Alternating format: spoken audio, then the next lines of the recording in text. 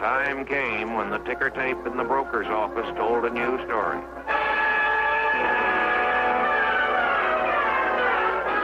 It was panic.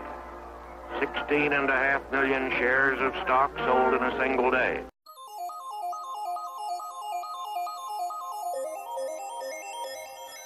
Ladies and gentlemen, welcome to Stock Dirty to Me, the number one podcast for beginner investors. I am, of course, Philip Better, the podcast mogul. Above me in all their wisdom is my boy Tony from the Stock Bros, and slowly sliding into center screen is Don't, the advisor over at Bantencorp Capital. How is everyone doing today, boys? Good, man. I actually didn't even the energy realize. Is just woo! Let's go. I didn't even realize the stock market ended so high. I just looked. I'm like, what just happened? That's exactly what I was going to say. I've been so busy, and then I didn't even look at my portfolio. I just figured it's going to be kind of flat again today. Mm-hmm. And then, if anything, I thought the market would go down based on the Fed's announcement because people seem to be so scared of that. Mm-hmm. But amazingly, it just took off. I don't know. There we go. I'm just going to answer your question because it's a little pertaining to me. So I'm just going to answer this question for Clinton. He's asking y'all probably said it before, but who came up with the dope ass intro? It is I, the podcast mogul.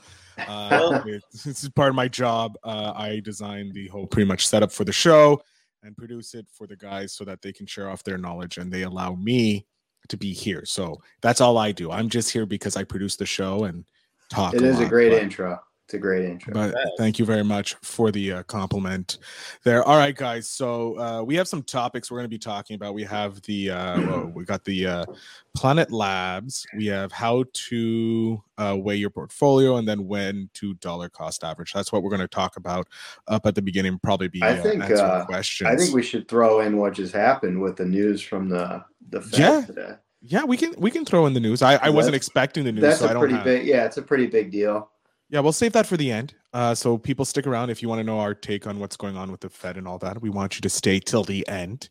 And if you're watching live, make sure you're using the hashtag live. Let us know where you're coming from. I know it says it down here scrolling, but we always like to say it up front. I've been forgetting to say it during the show. I'm sorry, boys. If you're watching the replay, hashtag replay, let us know what you think about the news about the Fed. But let's go forward with Planet Labs. Who wants to start the show, guys? I'll start it off. Planet Labs. All right, so Planet Labs is yet another satellite imagery company. It's not the first. I think Digital Globe was the first one to really make it sort of a mass market sort of thing. Digital Globe was bought out by Maxar Technologies. They're also a publicly traded company. I believe the ticker for those guys is MAXR. So Maxar bought Digital Globe, and that's how they got their whole satellite imagery market share. And what Maxar does is they actually build satellites as well. So they actually helped build a lot of the satellites that Planet Labs used. So Planet Labs was a customer of Maxar back in the day. And the thing with this stuff is it's a super cool technology. So what Planet Labs does is they give you a view of daily Earth data to see the change on a day-to-day and make better decisions. This is right off their website. So Planet provides daily satellite data that helps businesses, governments, researchers, and journalists understand the physical world and take action. So I use Planet Labs service for satellite imagery for just one small area of interest that is relevant to some of the trading that I do. It's extremely, extremely expensive. We'll see how it goes for the next 3 months, then I may cancel.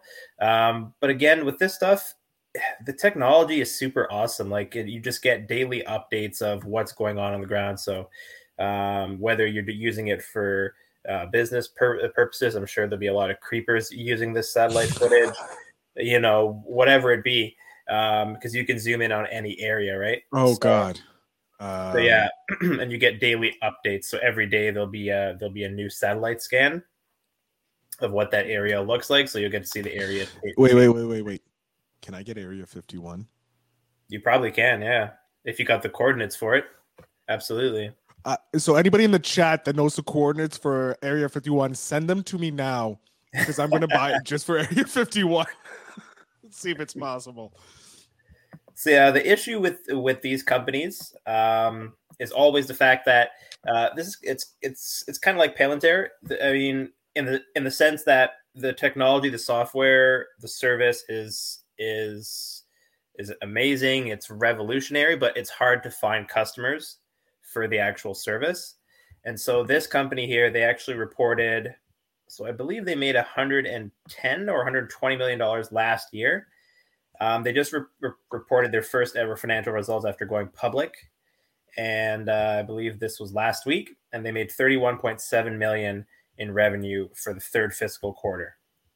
This was a 16% increase year over year. And they also reported 742 customers for the quarter that ended on October 31st. And that was an increase of 32% year over year. And they had a net loss of $41.5 million. And adjusted after earnings before interest, tax, debt, and depreciation was a loss of minus $12.3 million. So again, this loss was mainly due to research and development costs. They had spent heavily on that in the quarter. They probably could have broken even. But again, great technology. I use it. I might buy it if this gets down to a point where I feel it's ridiculously undervalued. Right now, it's still trading at a level which is a little bit rich, and I see it falling a whole lot further. But the technology is great, and I always like seeing these kind of companies where they have really outstanding services, like putting a satellite in the hands of consumers. The only issue is it's hard to find people who actually need this and are going to pay the premium for it. What do you think, Tony? I don't know enough about the service. I personally wouldn't invest in this, but that's just my personal opinion. I'm just, I'm not super high on SPACs and the way they come into the market, and just based on taking a quick look at their financials, it's not super promising to me, but it's terrible. But yeah, I don't really see a whole lot of upside. Like I said, I'm sure it's a good service. I just haven't used it, so I don't have like a personal take on it. Just looking at the numbers straight up, it's not something I would be interested in. Yeah, definitely not.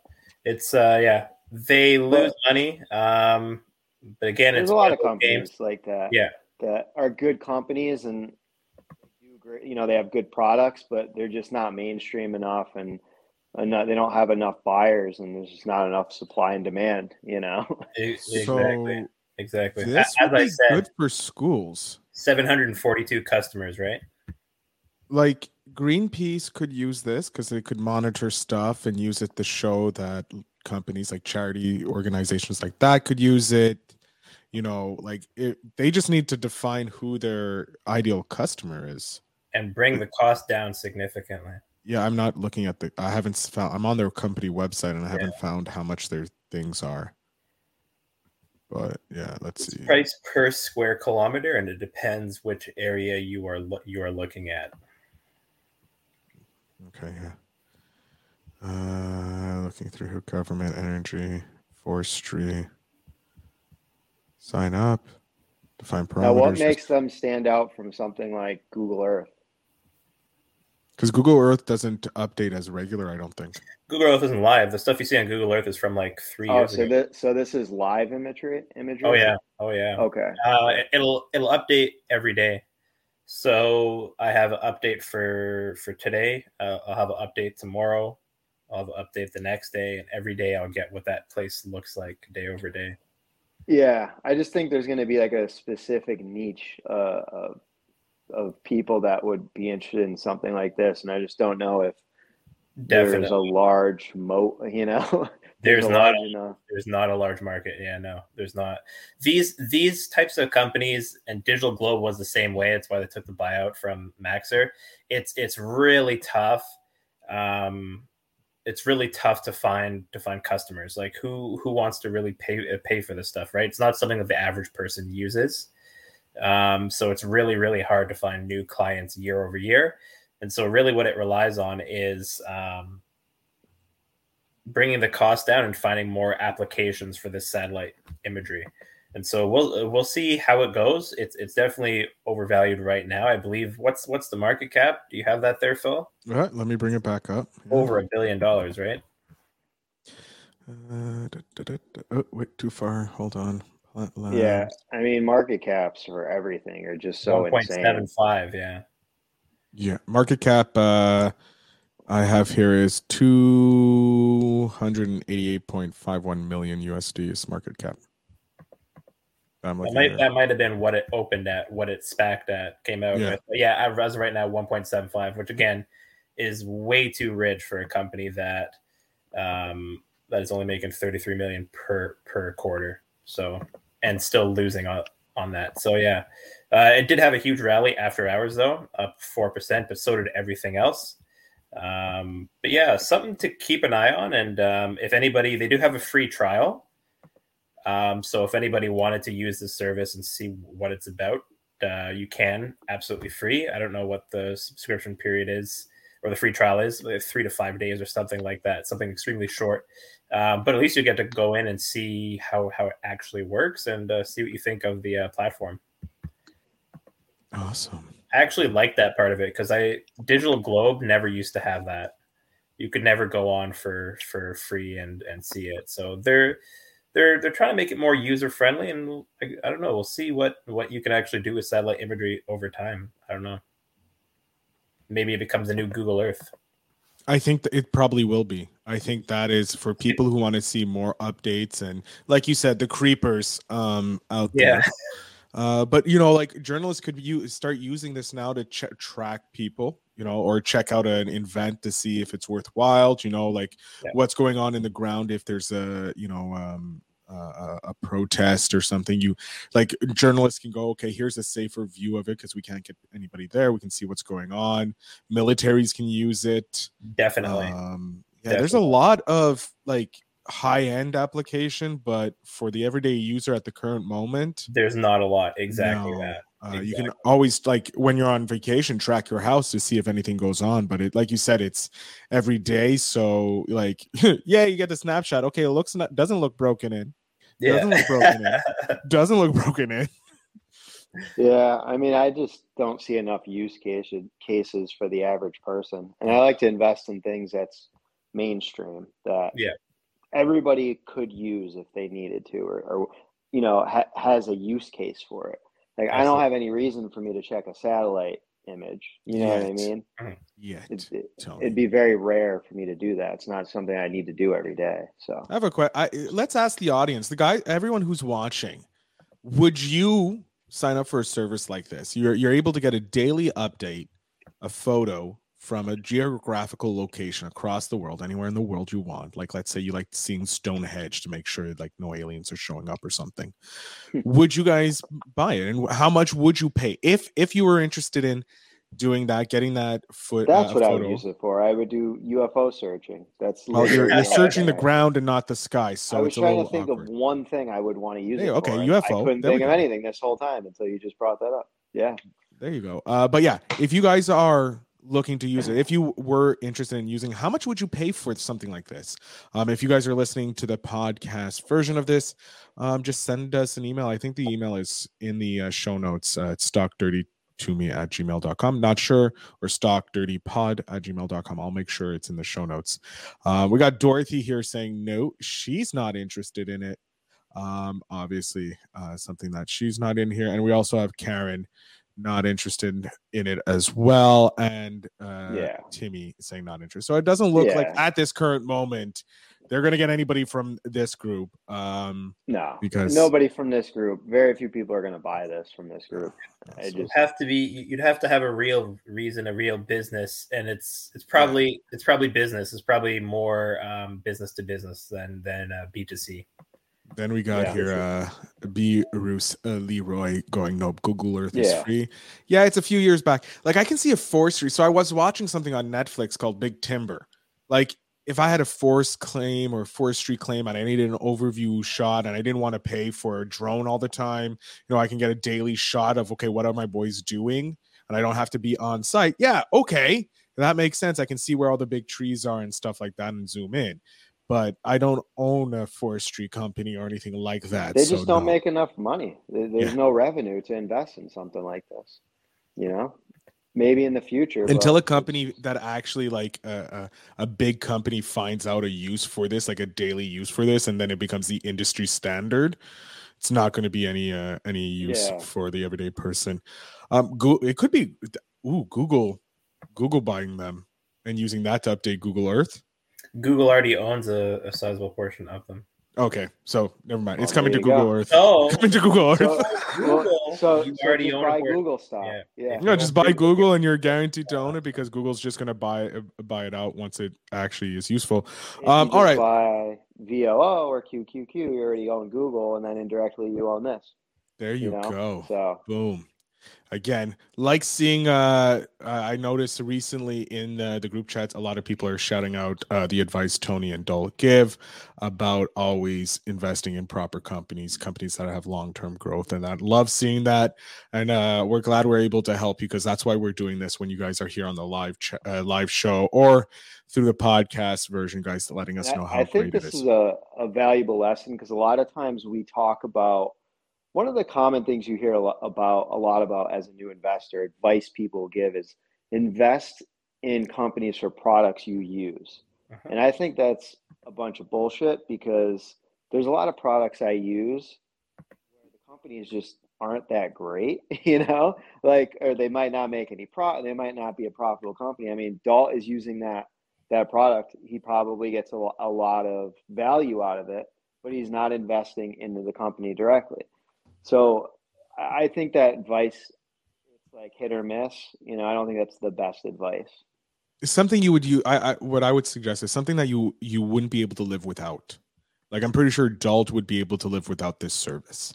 Yeah, I would. Yeah. Oh yeah. But if I have an iPhone, losing the iPhone, it would be detrimental to my life. You can even live without an iPhone. But you can live without iPhone. Can you live without Google search? That's the question. There you go. Yeah, I'm thinking more like toilet paper, toothbrushes, toothpaste, maybe like Procter & Gamble, Johnson & Johnson. Kimberly Clark. Kimberly Clark. Like those are products you really can't live without. So.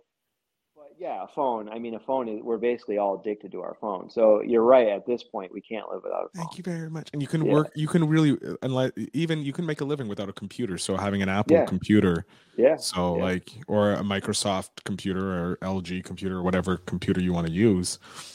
That is kind of smart advice. Like things that are kind of like near impossible, or it would take a huge company to disrupt it. Mm-hmm. Because these are giants in the industry. So go with the giants because they make money. Their job is to continue moving forward and make money for the investors. So why wouldn't you want to own a piece of these companies? Yeah. So what do we got next? What's on the agenda? This is going to transition perfectly, yeah. From how to weigh your portfolio. How to weight your portfolio. Oh, yeah. So this is going to move right into that perfectly. So And I'll let you leave this one off, Tony. I'm just going to make a quick point here. No, go ahead. So if I did buy Planet Labs, this would be 5% of my portfolio or less. It would be one of the smallest positions. It would be equivalent to the position probably I have in Compass Pathways, where I'm in it for the long game. It could fall for months. It could fall for a year, fall for 2 years. It's not going to cause me any real pain or harm. And then one time later on, several years down the road, I'm going to make 500% over 2 years. And it's all going to pay off and be worth it. So this is what it comes down to really, is when you speculate in companies that are pre-revenue or pre-profit, it should be a very small weight in your portfolio. And because of the high growth, because of the potential of the service to say hit a critical mass or quadruple its revenue over a couple years, you only need a very small portion of your portfolio to be in such a stock. so that when it does take off, it reaps huge rewards. Like you don't need it to be a very large portion, because if it's a large portion, you end up taking your whole portfolio hostage for years, right? So that's too risky. Yeah, exactly. And that's kind of what you're saying. That would fall along lines of small cap companies. So small cap companies may be companies that their market cap, what is it, under 5 billion, I think it is. Yeah. 5 billion or less. So those companies are more risky. They're high risk, high reward type investments. They could fail or they could boom, like Amazon or, companies that once were small companies. Now they're huge, large cap companies.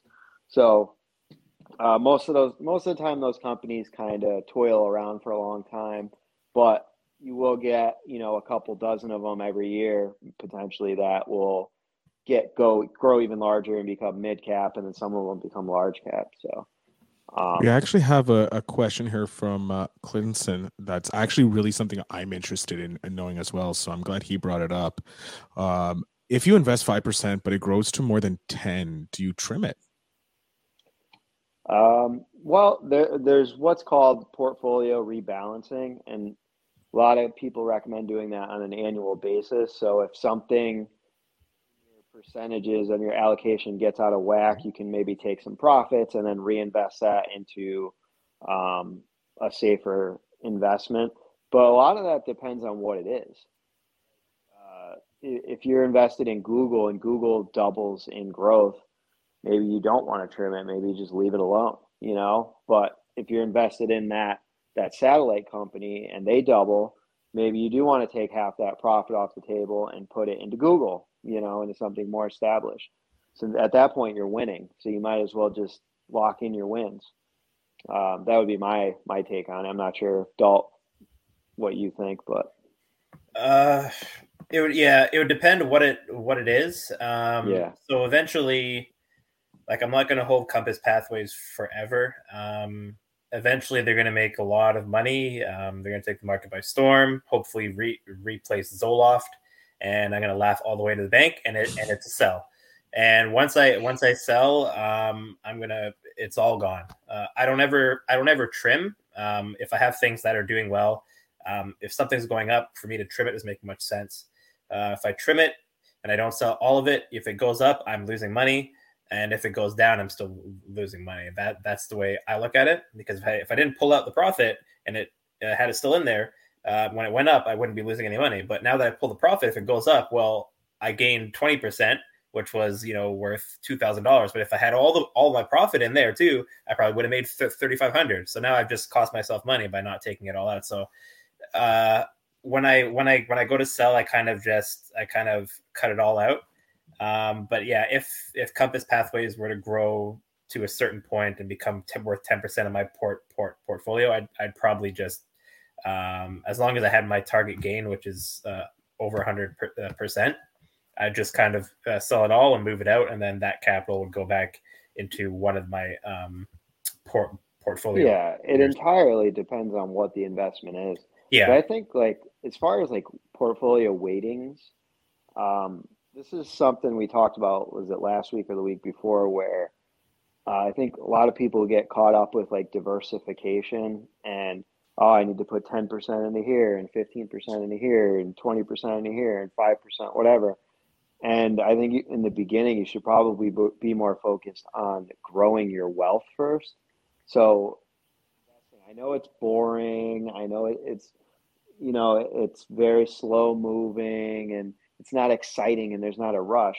But I mean, I can't say it enough. Just put your money in VTI or a total market index fund or the S&P 500 and just build up a portfolio first, and then worry about what individual stocks you want to buy. If you want bonds, if you want real estate, if you want crypto, it just doesn't make a lot of sense to be. I just saw a snapshot or a screenshot today, and I'm not like singling this person out. I'm not going to say who it was, but they have like 0.2 of this stock and 0.008 of this stock and 0.1 of this stock and like 1.5 of this stock. And it's just like, just stick with one thing. take all that money, condense it into, you have 8 or 9 mediocre stocks. Some are good, some are mediocre, some are whatever, lower end. Just condense all of that into one great fund like VU or VTI and build your wealth up. And then once you get, like I said last week, I think once you get to like $10,000, a 5-figure portfolio, then start worrying about diversifying and portfolio weighting. So that's my personal opinion. I'm not saying it's 100% right. That's just my opinion. But that's, you want to take advantage. I would agree with you. I would agree with you. Yeah. Just so people understand, Tony, that's exactly what you did when you started going, okay, I need to take my education more seriously. Like at the beginning, you were like most people, probably diversified. I had the same exact portfolio like people that we see, where I had like 0.1 of this and 0.5 of this, and like just I had like 15, 20 different stocks, and some of them were just garbage stocks. And I'm like, and then after a while, it just got so frustrating trying to keep track of this. And I'm like, what am I doing? I'm just spreading my money all over the place. And then I learned from my 401k. I'm like, well, this is what my 401k is doing, and this is what's investing in my 401k. Why don't I just copy this? What am I doing? I don't need these. I don't need 5 shares of Ford. I don't need, I don't need, I think Ford was like one of the first ones I bought, I don't need 3 shares of Ford and a half a share of this and an eighth of a share of this. And then now my portfolio that's outside of my retirement account is one I've been building for a couple of years, and I'm at like 27,000 or something. And once I got that to about 10,000 is when I really started putting it into different things. I bought some Apple stock. I bought $1,000 Apple, $1,000 Microsoft, $1,000 this, and then I started dollar cost averaging into them. But it's just been so much less stress doing that, and it's honestly the results are.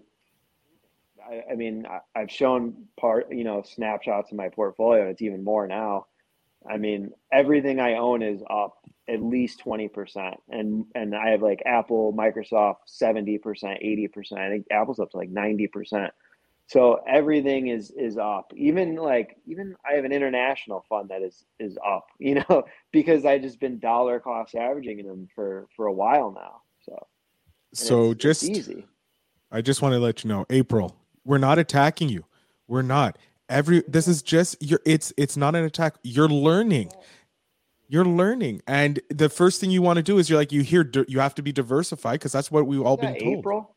Yeah, it was April Darby. It wasn't her portfolio. No. I know it wasn't April that I was talking about.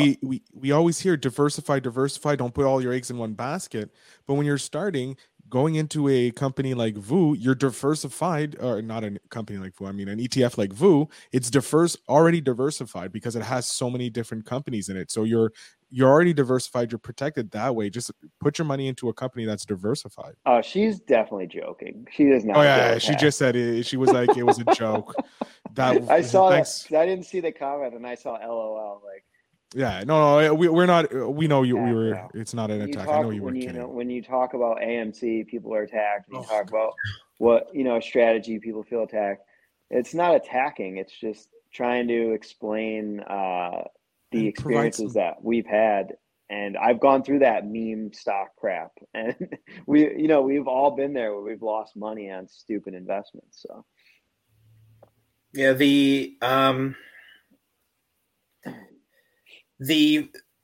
so back to weighting, and I see someone said, Dalt said on IG, if you're having fun investing, you're probably not making any money. That's true. I missed that. I'm sorry. Yeah, I don't think I'm. By the way, I'm offended that you're offended, April. How about that? And I'm offended that Tony's offended, that April's offended, that she felt attacked because I don't know. Someone's offended. I don't know what's going on. Let's go. But yeah, for your portfolio, you guys should have a lot of weight in big market leaders. I mean market leaders. I mean leaders of the S&P 500 or leaders of the NASDAQ 100 index. Like more than 50% of my portfolio is held within Google, MasterCard, and Facebook. More than 50. Those are my biggest positions in my portfolio. After those, now next biggest is DocuSign, and then Compass Pathways and Teladoc Health. And Compass Pathways and Teladoc Health are two of the smallest.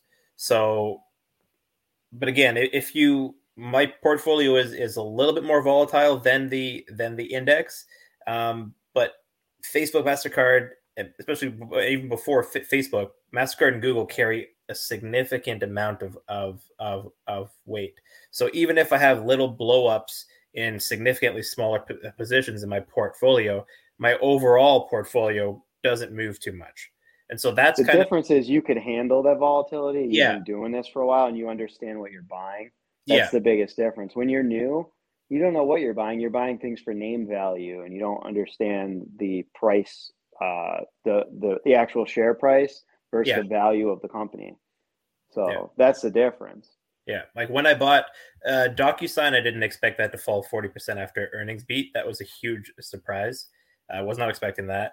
Teladoc, I felt for a year, maybe I get killed. Compass Pathways, I expected to get killed for 1 to 2 years, but I thought somewhere along the line, I'm going to make a whole lot of money out of nowhere. And I just don't know where that is. So I have to buy it now at this price. But yeah, I know getting in where I expect the stocks to travel. And I have areas where, okay, I know that I'm going to lose a shitload here, but one day, and I just don't know when that one day is, I'm going to make a lot of money.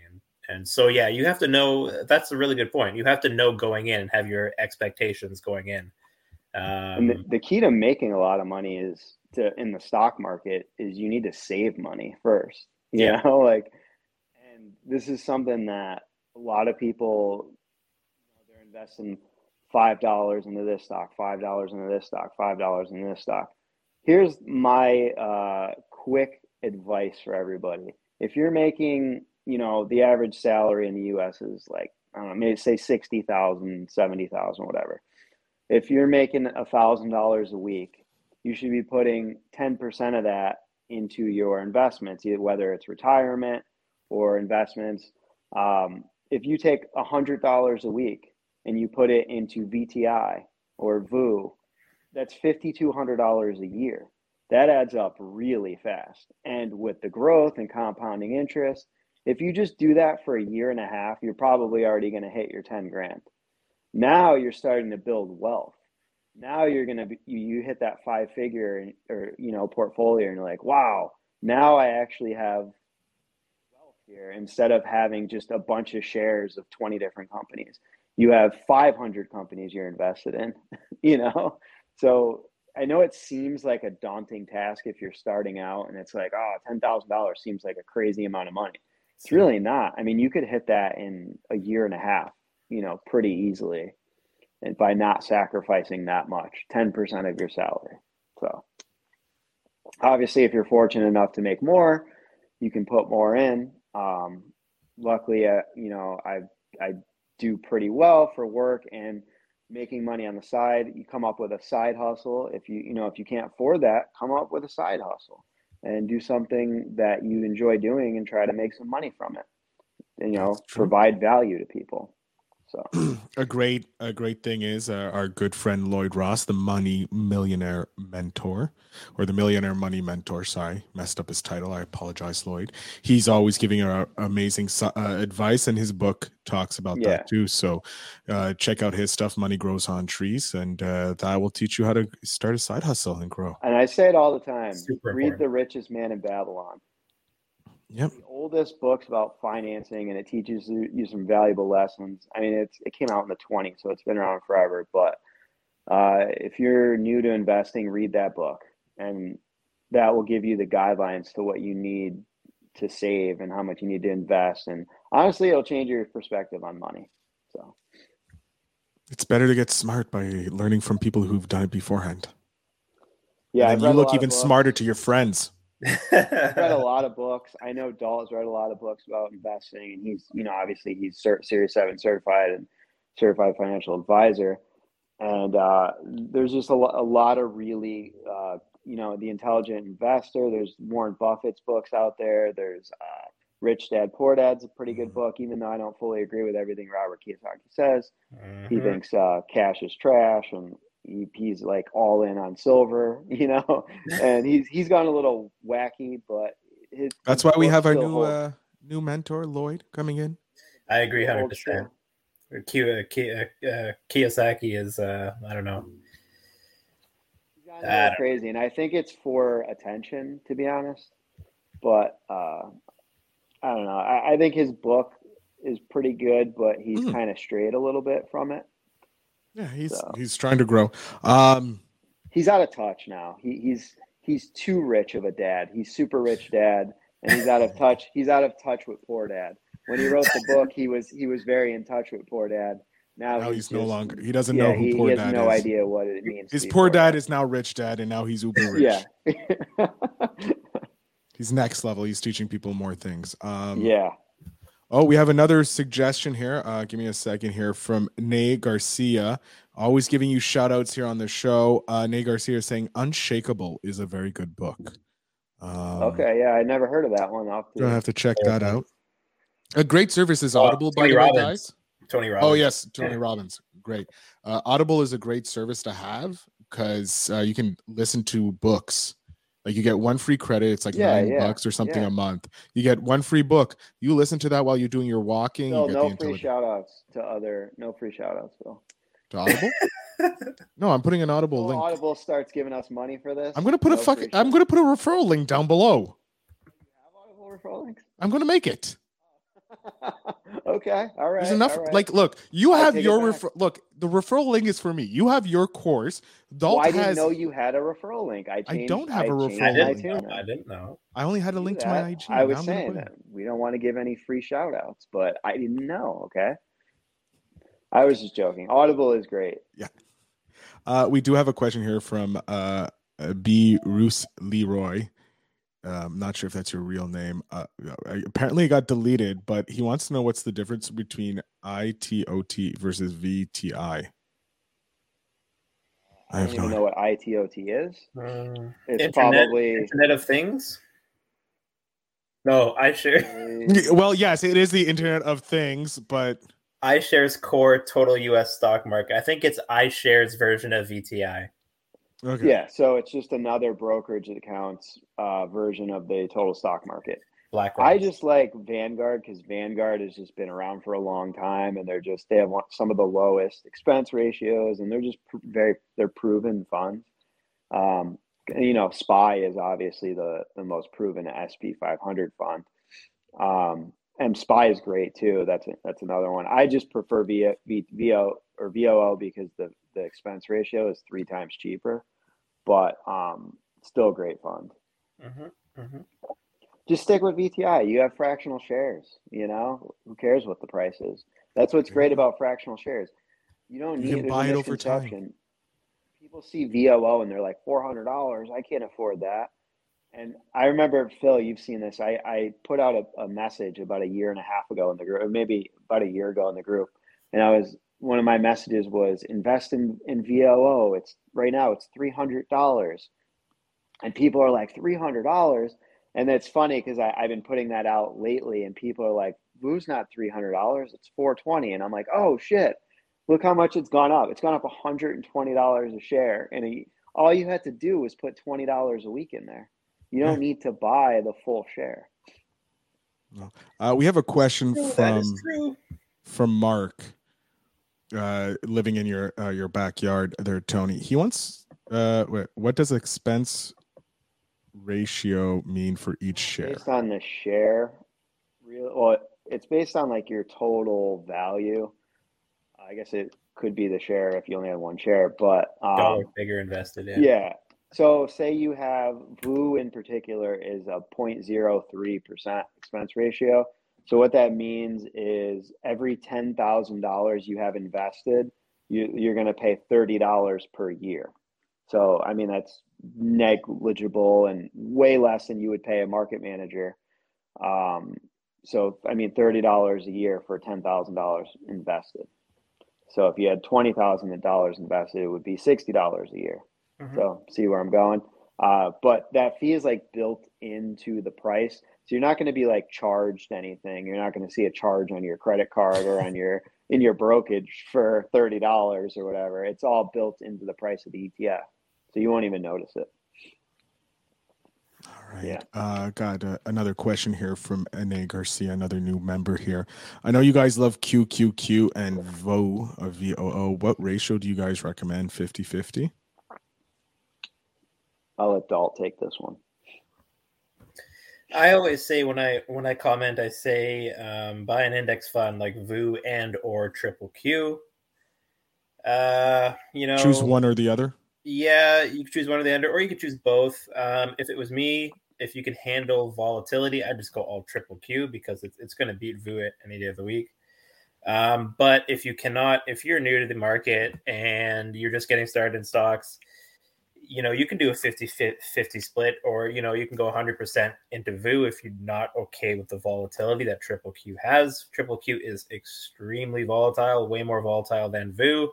It will not be a smooth ride. You will have times in Triple Q when you're fluctuating all over the place, but you got to think about the long term. So that's the only thing. That's why I say and or, because Triple Q will outperform VOO probably over every 5-year period. But if you can't handle the volatility, can you even hold for that 5-year period? So I think as you can go with 50-50 split, sure. And then as you get to know the market more and you see what Triple Q does, and if you learn about it and you understand that as long as you go long, you're going to be fine. And the 20% declines that you might have in a year versus a 10% decline for VOO, as long as you know what's going on and you dollar cost average, I think you'll be fine. Yeah, I personally do own both of these, and VOO is my largest holding of anything I have, and that is because the S&P 500 is the most proven fund that you can invest in the stock market. I mean, it's been around since 1920, and over that period of time, I don't know if it's 1920, but it's the 1920s. I don't know the exact year, but over that period of time, 100-year period, it's gone up historically per year 10% per year over 100-year period. Now that doesn't mean every year it's at 10%. Some years it could be up 30%. Some years it could be down 30%. But on average, over those 100 years, it's averaged out to be 10% per year, about that. So in my opinion, and I think most analysts and experts would say, the SP 500 is the safest bet as far as stocks that you can invest in the stock market. QQQ is great. QQQ is very tech heavy. And it tracks the NASDAQ, which is the second largest stock exchange in the United States. So it's stocks listed on the NASDAQ. The thing with QQQ is it should outperform VOO and the SP 500. But if you look at the track, like the first 10 years of QQQ, it actually pretty much did nothing. And then there was a huge boom after that. Before the internet. Yeah, right. So the companies are all different. So 93 was when I think the NASDAQ 100 index was developed. So you look at it and you're like, well, the first 10 years were terrible. There wasn't internet for the first 10 years. That index needs internet. So as time goes on and everything goes to internet, it should, like, I think the long run average of that index is 15% per year. It should get even higher than that, though, I think, because the last 10 years, it's over like 20% per year. So it's been fantastic. But one thing we should probably point out is, past performance isn't going to tell you. It's an idea of what you're going to get in the future, but that doesn't mean that's what's going to happen. Yeah. So That's why I think if you're someone that's risk averse or you get nervous with volatility, I mean, the S&P 500 is really the way to go, or VTI, a total market index. So the heavy weighting and the heavy portion of your portfolio should probably be in those, in my opinion. Yeah. And I live by that because that's what's in mine. So it's what I believe. And I think most people would say that. So, but Dalt is a different case because he's a certified financial advisor. He he understands what he's buying. And most people, if you want to buy stocks, because you can get greater gains out of stocks, obviously, if you're buying individual stocks, what would you see the weighting is, like 10% per stock for the average person? Yeah, I don't know what it would be. I think I would say no, not for the average person. I'd say it's a lot higher than that. I think when people invest in individual stocks, it's like no, I'm saying if you wanted to be someone that's like diversified, the recommended allocation per individual stock. I don't know what it would be, but what I preach is your monopolies are your diversification. So I get mine through Google. I know Google can be disturbed, so I make it carry a lot of weight. I know Google's going to beat VU. It's going to beat Triple Q. And I know as long as I have the majority of my weight in there, it's going to follow the index and even outperform it. There's no competition there. MasterCard I like too. Facebook I just picked up. I wanted them for a while. I just picked them up. Yeah. So you own a bunch of, essentially own index funds, essentially. Like you're owning stocks, but these stocks own so many other companies. It's kind of like Berkshire Hathaway, where you're kind of invested in an index fund, kind of indirectly. Yeah, Google owns 8% of SpaceX, probably 10% of Planet Labs. Yeah, they own Waymo outright. YouTube, Instagram. Waze. Oh, you're talking about YouTube or Google. I'm talking about Facebook. Yeah, Android. But then Facebook has Facebook, Instagram. That's the way to go. If you're going to invest in individual stocks, that's the way to go. Yeah, so. I realized. This is just another thing to go back, and like Peter Lynch says this a lot, is like invest in things that you use every day, but be cautious about that. As you said, you can't invest in everything you use every day. I can't invest in my pillowcase company just because I sleep on it, or I can't invest in a pillow company, but things that you typically spend a lot of time on. And for me, it's always been Facebook and Instagram. And I just, I spent so much time on this and I can't get away from this. And this year I looked at my stats for the year, and Instagram and Facebook I spent record time on, and I spent record money in terms of ads on the platform. So I was like, okay, you know what? I might as well buy this thing now because I'm only using it more and more. And and those make a lot of sense because they're highly profitable companies. Oh my God. Facebook is crazy. Yeah. Right. So, all right, let's finish up on let's go with the Fed announcement here. Yeah. This is one that a lot of people don't really understand, like what is going on with inflation and interest rates and the Fed. They just hear the buzzwords and like, interest rates are rising. The Feds are inflation 6%. And I think it's one of those things where a lot of people need it like broken down in simple terms. And there's like a couple things that affect inflation. There's really three things, and this is what you learn in economics, is you have like demand pulls inflation, cost pushes inflation, and then increased money supply actually is another factor for inflation. And with increased money supply, that's where interest rates come in hand. So with demand, obviously when you have a limited supply and a large demand, that's going to cause prices to go up. And a really good example of that was before the pandemic. Remember that musical Hamilton? Yes. Now the Hamilton, there was tickets were selling through third-party exchanges like Ticketmaster and whatever for thousands of dollars. When this play first came out, it was like $100 ticket. But because it became so popular and people wanted to see it, they had a limited supply. They're only doing the show once or twice a week. They only have a couple hundred or maybe 1,000 seats at the show. So they can only have so much inflow to meet the demand. And that's a reason why prices skyrocket, right? So it's pretty basic stuff. And we're seeing that as with supply and demand with ships out at sea, stuck at sea, and we're waiting forever to get our supplies. And another one is cost, right? So when there's increase in supply and demand, and there is an increase in demand and a limited supply, that causes prices to skyrocket. And that's an example with like lumber. So when lumber skyrockets 300%, 400%, Now that because everyone's indirectly building small affects, homes. right? Now that affects houses. Now housing prices go way up. And then because housing prices are way up, now rent goes way up because people can't afford to buy houses. They have to keep renting. And the renters know that, so they increase prices. So those are two of the main things, and they call that like demand pull and then cost push. And the other thing is interest rates, right? And creating money. So when the more money you create, the cheaper money becomes. And when you have inflation, interest rates need to be, well, the reason why we have inflation now is because we printed so much money and the supply issues. But the Federal Reserve lowers interest rates during economic crises.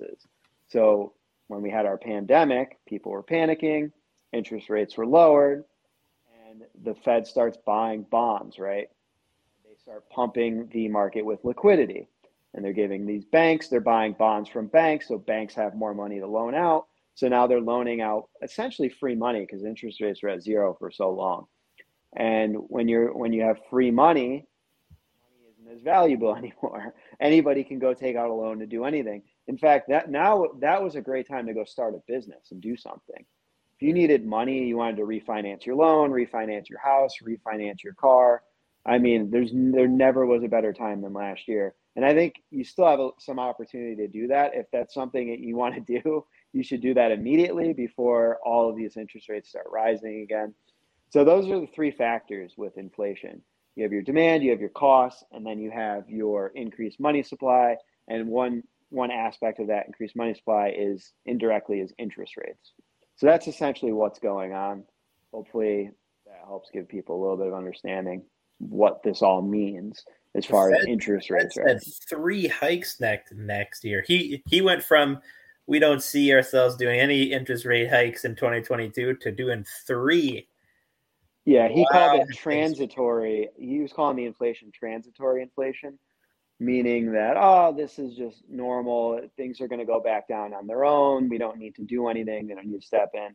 But now clearly inflation keeps going up and up and up. And now they're getting very aggressive with inflation. So they're like, all right, we can't let this get out of control. We need to increase interest rates. Yeah. Every hedge fund manager or every notable hedge fund manager on Wall Street has said that the inflation is not transitory. I wrote an article where I just shared the video of Paul Tudor Jones from the summer talking about he didn't believe inflation was transitory. He wanted to go all in on all the inflation trades, and he was right, and he usually thought it was transitory. Yeah, the Fed did. Yeah, but I don't even think they believe that. I think that was just what they were saying to prevent people from panicking. But now it's gotten to the point where they can't do that anymore. They can't lie to people anymore. And inflation is becoming such a big problem that they have to raise interest rates, and they have to cut back on their bond purchasing and start selling off bonds, which clearly they're going to cut that in half of what they originally said they were going to do, right? When they say it was half. I quickly read the article. I don't even know if it was all factual from what I read. You know how that is with news. Yeah. You have to be careful. I read on Business Insider, which Business Insider is one of the news publications I don't fully trust because they pay. Anybody can write an article if you pay.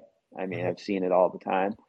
You just have to look at who it's coming from. Because there are people who work for Business Insider, then there are people who are contractors who can submit reports to it. So you just have to look at who it came from, and then if you click on the person's name, it'll say, staff writer or editor for the actual company, and some of them will just say like contract writer for whatever separate company. They put out a number for what they're expecting the hikes to be, or they just said three increases? He said 3. I don't know what the number is. I can assure you 0.25 is not going to be enough. No. Yeah, I would say maybe 0.25, 0.5, 0.5, or 0.5, 0.25, 0.25. You're going to have to have a 0.5. If they really want to kill this off, they should just set it right at 2%. Ooh, let's go. Mortgage defaults, bring it on. Mortgage defaults will be hitting hard. Yeah. So I know some people here in Canada, some of my friends. I don't own a house. I still rent. But I had a few friends that actually broke their mortgage, and the penalties for breaking it to refinance at the lower rate was actually worth it. And those that didn't break are up for renewal in the next 1 to 2 years. So yeah, people are gonna be getting burnt alive.